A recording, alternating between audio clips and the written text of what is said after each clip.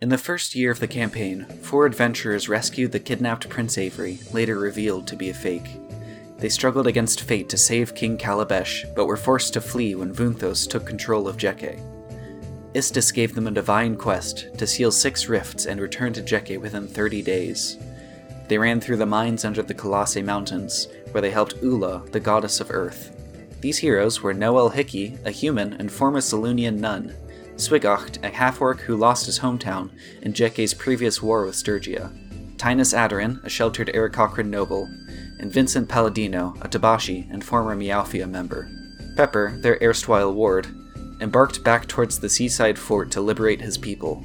He was joined by Phasmara and Jerndel, a pair of convicts living in the woods, and Siren, a disgraced lieutenant of the fallen Djekian militia. In the second year of the campaign, Pepper returned to the fort and freed his people. His team found a newly created rift to a forest world and sealed it for Procant by destroying planekeepers on the other side. At last, Siren slew Vunthos the Usurper aboard a Sturgian warship. The remaining Sturgians and Kenku sailed north, while Phasmara, Jerndel, and Pepper flew to Skoro, and Siren returned home. In the desert, the Crusaders fought off Flameskull seeking the child of Neyrul. Noel and Vincent split off towards Sonderax, concerned about the cleric's nightly omens. Along the way, they learned that Vincent's father, Louis Palladino, was the new Prime Minister of Flinica. Sister Oakley was waiting for them just outside Sonderax, and they foiled an attempt on her life perpetrated by a pair of anti-theists. Tinus and Swigocht reached Skoro, where Pepper joined them, albeit upset at Noel's absence. Paler beseeched them to find Neyrul's heir and close the rift beneath the Eastern Cathedral. And in the once great nation of Zokash, Sparrow Adarin and Magara Volater graduated from their wizard college. Year 3, Episode 42. Tinus confessed that he and Swig were the chosen heroes to whom Paler's prophecy referred. Consequently, Chidaba Karini convened an emergency meeting at Paler's cathedral for further discussion. Skoro's chieftains tasked them with finding the child of Neyrul in Oiri and preventing Neyrul's resurrection. Neyrul was a Yuan-Ti king, the former Lord of Souls, who conquered and enslaved Kazum 6 centuries ago. Paler paid Ethrok the Artificer to enhance his scimitar, and received an autonomous weapon the following morning, just before leaving with Swigocht and Tinus for Oiri. On the road, they came upon a squad of Yuan-Ti, carrying a palanquin whose contents were obscured from view. A shard of Neyrul's consciousness reached out to Pepper's mind and tempted the Kenku with promises of power. It instructed him to travel north from Oiri and find Mershalk, the Deep One, at the Yuan-Ti lair. Glamry Nimson had fled Oiri towards Skoro after the Flameskulls identified him as the child of Neyrul. On his way to Skoro, he found the Yuan-Ti as well as Tinus's group. They escaped together and continued onward to Idleford Outpost. Episode 43. Glamry met Tinus, Swig, and Pepper, though he learned little of their quest. As they reached Idleford, Glamry remembered his old agent, Luaza, had requested a sword wrestling match there. Though retired, he agreed to put on a show for old time's sake. Tinus reluctantly assumed the role of heel. Phasmara and Jerndel caught up during this exhibition match, having left their other hippogriffs in Skoro, along with 4 Kenku afflicted by the Palladino prison. Phasmara planned to help the party in thwarting Neyrul, so they could take the enthralled Kenku off her hands. Dewey Drunk became belligerent and rushed Glamry during the fight. Glamry sent a magic goad at him, intending to merely push him off the stage, but the impact seemingly killed Dewey. Glamry was promptly arrested by the sheriff. Episode 44. Aided by a mysterious lawyer, Phasmara uncovered the truth of the case. Dewey Drunk had merely poisoned himself to play dead. He was in cahoots with Luaza and the sheriff to frame Glamry. While the sheriff and Dewey were simply interested in collecting Glamry's fortune through fines, Luaza sought to irreparably tarnish his reputation as revenge for the business opportunities she'd lost due to his early retirement. Episodes 48 and 49. After a night's rest, Phasmara was frustrated to find that Pepper had disappeared. They made a detour to Oiri, fighting off a Yuan-Ti ambush, and found him strolling nonchalantly back from wherever he'd been. Tinus decided it wasn't worth pursuing further. At last, the party resumed their trip to Pelor's Eastern Cathedral. Their destination was a desolate landscape. Only pools of lava, charred weapons, and layers of ash remained to mark the ancient battle. The cathedral was built atop Neyrul's underground citadel as a memorial for the fallen and to prevent future access to the ruins. True to his lineage, Glamry could read the inscription on the cathedral seal. In doing so, the way was opened, and the group descended. The burial chamber was blocked by a stone wall with 9 grooves. The party recovered pieces of a mural scattered among culturally significant locations. In recovering the pieces, Glamray learned more and more about the ways of the Yuan-Ti and about the personal legacy of the Lord of Souls. Episode 50. With the mural pieces in place, they arrived at their 3rd rift. It floated over Neyrul's shattered coffin, releasing a ceaseless freezing wind. With Pelor's silent blessing of warmth, they crossed into a frigid world, populated by twinkling crystalline life forms. Soon after Tinus accidentally injured one with his body heat, he was sucked through a tube into the center of a planekeeper. The others followed, careful not to break through thin ice or dislodge the planekeeper. They freed Tinus and defeated the automaton, escaping just before the portal winked shut. But their mission was far from finished. Back in the burial chamber, Glamray read the final inscription as someone placed Neyrul's golden pauldron on his shoulder. Memories not his own flooded his mind, and he became linked with the Lord of Souls. He was overwhelmed with newfound might, and smugly challenged Tinus to a rematch. Neyrul's power grew as the battle progressed, and he assumed his true form as a horned black serpent when Glamray fell unconscious. Tinus pursued him out of the chamber, knowing that Neyrul could not be allowed to reach the surface, and he suffered a mortal wound from the Snake King's emerald flames. Tinus' soul was rent from his body and cast into the ephemeral plane, where he would wander endlessly alone. If not for the arrival of the Raven Queen, the new Lord of Death, who attained godhood for her victory 6 centuries prior. Assisted by Swegacht, Pepper, Phasmara, and Jerndal, she again dealt the final blow, and scattered Neyrul's evil influence to the wind. She revived Tinus and revealed him to be her descendant, a fact that seemed to inspire him greatly. Pepper returned on his own to Skoro, but the rest of the group returned to Pelor's Cathedral with Glamray's unconscious body, and claimed Pelor's reward. As Phasmara and Jerndal prepared to return to their treehouse in Gadampo Forest, Tinus and Swegacht looked forward to reuniting with their friends in Sonderax. Meanwhile, in Djeke, Episode 51. Siren Volataire would have loved for her troubles to be at an end after defeating Vunthos, avenging her fallen comrades, and returning home to Kienma. But when she saw flyers informing the city about an upcoming Sturgian military parade led by Viceroy Vunthos, all hopes of an early retirement quickly died. At her parents' bar, the Wasted Willow, Siren met Alexa Spellmeyer, the daughter of Ingrid and Richmond. Rorstel Adrin, as her new foster father, had informed Alexa of her parents' passing, and that he was waiting to meet her in Skoro. Alexa bonded her father's metal arm to Siren's shoulder in exchange for Siren's help in reaching the desert city at a later date. Siren also met a dramatic stranger calling himself Prince Avery, who said he'd recently escaped a Sturgian prison. He promoted Siren to general for her services in Gadampo Forest. Ludlow returned from personal leave as a married man, and he caught up with Siren as the prince and Ristel snuck into the castle for intel. They learned details about the parade, but couldn't be positive that they'd seen Vunthos. On their way out, they found the Djekian castle guard imprisoned and downtrodden. The prince signaled his return and inspired them with quiet hope.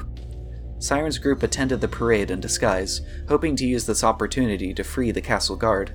However, the Djekians were part of the procession, so Siren stayed put. Behind the Djekians came the Viceroy's stagecoach, and, upon the prince's magical suggestion, he revealed his face. The scarred, discolored, tattooed, yet unmistakable face of Calabesh. Vunthos soon gave his inaugural speech.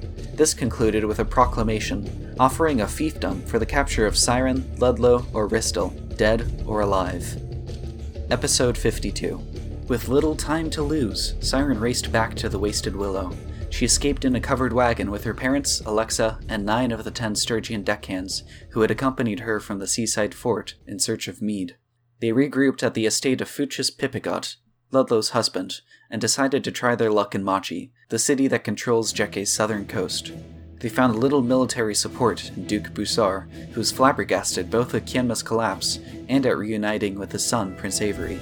A courier reported that Djeke's southeastern fort, Canopy Keep, was under siege and could not send aid either. Unfortunately, the courier was also tailed back to Machi by a Sturgian envoy. Siren rode out to ambush them with a few archers. Among the Sturgians was a Triton wielding a frightening weapon and a largely metallic form.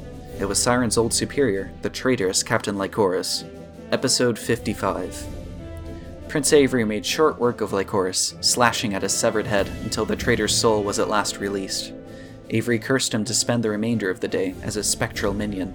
The Duke seemed even more fretful after Siren's return, worrying that his city would never survive a direct assault from the Sturgians. The only aid he could offer his son was the use of the Chalice of Conclave, an artifact from Djeke's founding, which allowed communication with the Aarakocran Council. Siren recalled that the Aarakocra's arrogance resulted in the Kenku being cursed, and the Council's experimentation on a Planekeeper was punished by being forced to join Djeke.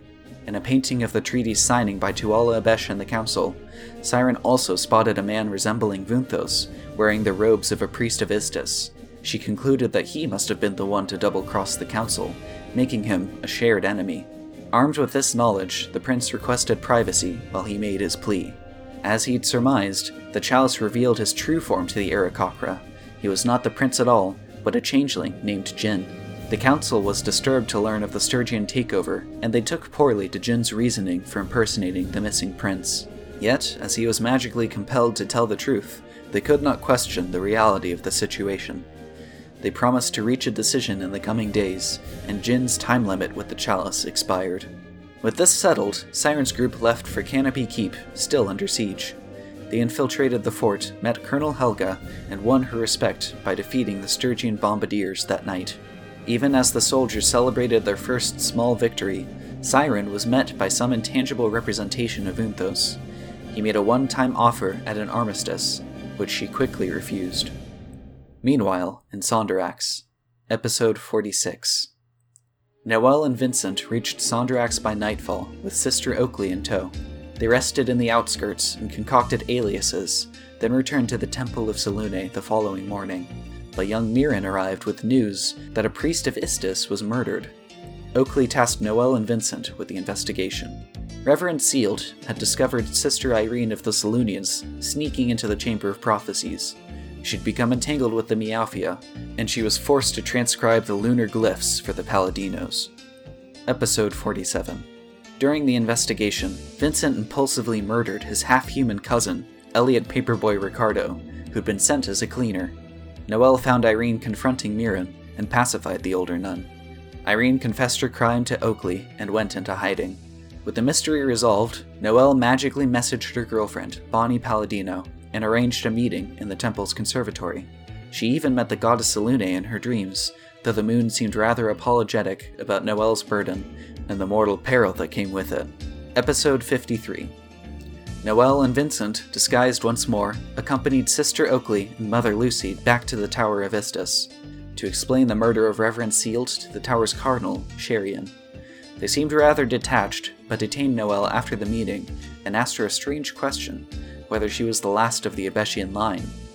The cardinal explained that recent lunar glyphs portended the return of royalty, and they promised to re-evaluate the matter. The two spent the afternoon cooking Rosetta Palladino's famous spaghetti and meatballs, and the picnic was every bit as lovely as they'd hoped. Bonnie was overjoyed at their early reunion, as Vincent played a sweet serenade for the couple on his violin. At last, Bonnie told her brother it was time for him to come home. Episode 54. Vincent relented after much deliberation, and they snuck through Sonderax well past curfew. But Bonnie had an alternate plan, and escaped with Noelle as worshippers of Procant captured Vincent.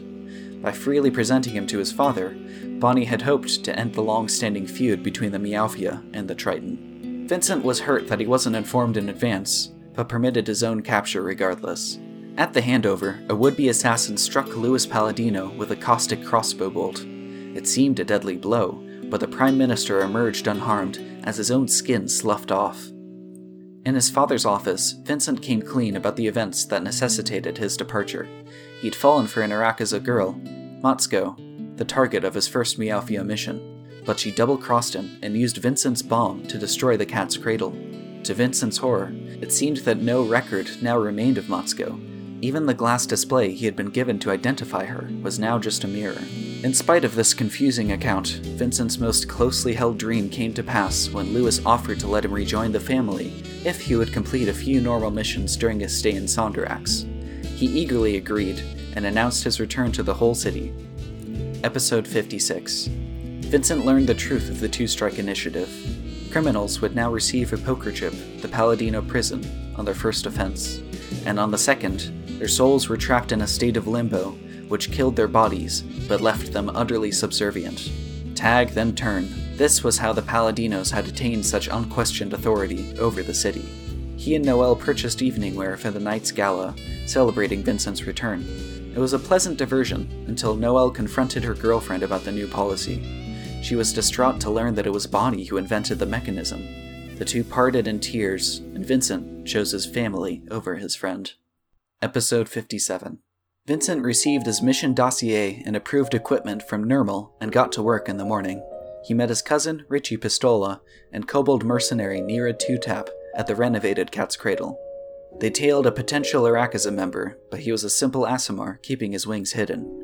During the mission, Vincent also found the Salafas and Americal apothecary. Noelle was truly alone in the city. Sister Oakley let her spend the night in her old room. She lurched into the Sad Sack bar, downed a couple of whiskeys, and left to find Bonnie. Bonnie had taken their argument equally hard, locking herself in her bedroom. Noelle implored her to take a stand and undo the damage she and her family had caused. At last, the Paladino recentered her moral compass and agreed. Episode 58. Though she had rekindled her girlfriend's kind heart, Noelle wasn't ready yet to find forgiveness for Vincent. Things remained awkward between them, even as Vincent brought her to meet Mr. Salafas. They divulged the fate of his pet snake and former co-worker, then visited Neyrul's P-Mart HQ for a shopping spree. The next day, Bonnie showed Noelle rare artifacts in a god-proof bunker. Bonnie had developed the cat's eye by experimenting on a planekeeper and reading the findings of ancient Zokashi scientists. Noelle recognized the planekeeper's construction from the slime world, where a similar machine killed Americal. She was warned not to discuss this outside the bunker, since merely mentioning the planekeeper could lead to madness. Vincent's second mission saw him kidnap an Aarakocran musician, but he again came up empty on info that could lead to the Arakiza hideout. Episode 59. In spite of his uncanny ability to put his foot in his mouth, Vincent was shocked to learn that Nira had enjoyed pretending to date him in the park. But his spirits were hampered when magic dice confirmed that his deceased mother was not, in fact, proud of him. Noelle and Bonnie discussed options for growing their budding revolution against the Two-Strike Initiative. The cleric spent all night bringing up the issue in taverns around the city, hoping to scrounge up enough dissenters to resist Lewis's intimidation. A flustered Vincent had to ask his brother for Nira's contact information to ask her out. He arranged to meet at Fantasy Olive Garden, Sonderax's premier Tabashi kitchen, and he picked her up with blue roses and a carriage ride to the restaurant. Against all odds, their dinner date went smoothly, but Vincent had something else to take care of. He slipped out of bed and met Bonnie on the roof to discuss talking to their mother. Bonnie invited Nermal, who acted rather curiously when he learned their plan. The trio snuck to the Paladino mausoleum, but something was wrong. Rosetta Paladino's death date had been altered. In truth, she died before Vincent and Bonnie were even born. They followed their brother in shock to an entirely different section of the cemetery, where their true mother lay 6 feet under. Vincent Paladino was half Triton. Episode 45. At this point, if any of my fellow players besides Ren are listening to this recap, I must kindly ask that you pause here. This is the episode where Pepper snuck out on his own. In Oiri, the Kinku came across the Yuan-Ti in Neyrul's palanquin, which contained a single gold pauldron they'd recovered by ransacking a coastal town. This artifact was one of several ways in which Neyrul had avoided oblivion and planned his future rebirth. Pepper agreed to help the snakes sneak through Oiri undetected, but first, he visited Glamry's mansion, where he talked to an older drow couple. These were the parents of Glamry's friend Candea, who perished when the two had tried adventuring in their youth. They gave Pepper some sage advice, though he heeded little of it when he pressed on to the Yuan-Ti hideout, further north in the canyon. He took the pauldron through a series of heavily guarded tunnels and presented it to a massive, slumbering cerulean serpent, Mershulk. Pepper's pet pseudo-dragon watched nervously, unaware of its friend's telepathic dealings, as Pepper eagerly accepted Mershulk's offer of power. He was instructed to break a red dagger he'd found on the seafloor, deliberately left for him by someone who knew he would be there. Within the dagger was a slimy black larva. Pepper swallowed it whole, and his very being was subsumed by the enigmatic force known as Vunthos. Now, our heroes return to Sonderax, utterly unaware that their greatest enemy stands beside them, following their every move. Nor do they know of General Siren's courageous resistance, built as it is upon the falsehood of Jin's identity. With heartless dictators in control of each nation, the futures of Djeke and Flinnica alike hang in the balance. Let's find out what Lady Fate has in store.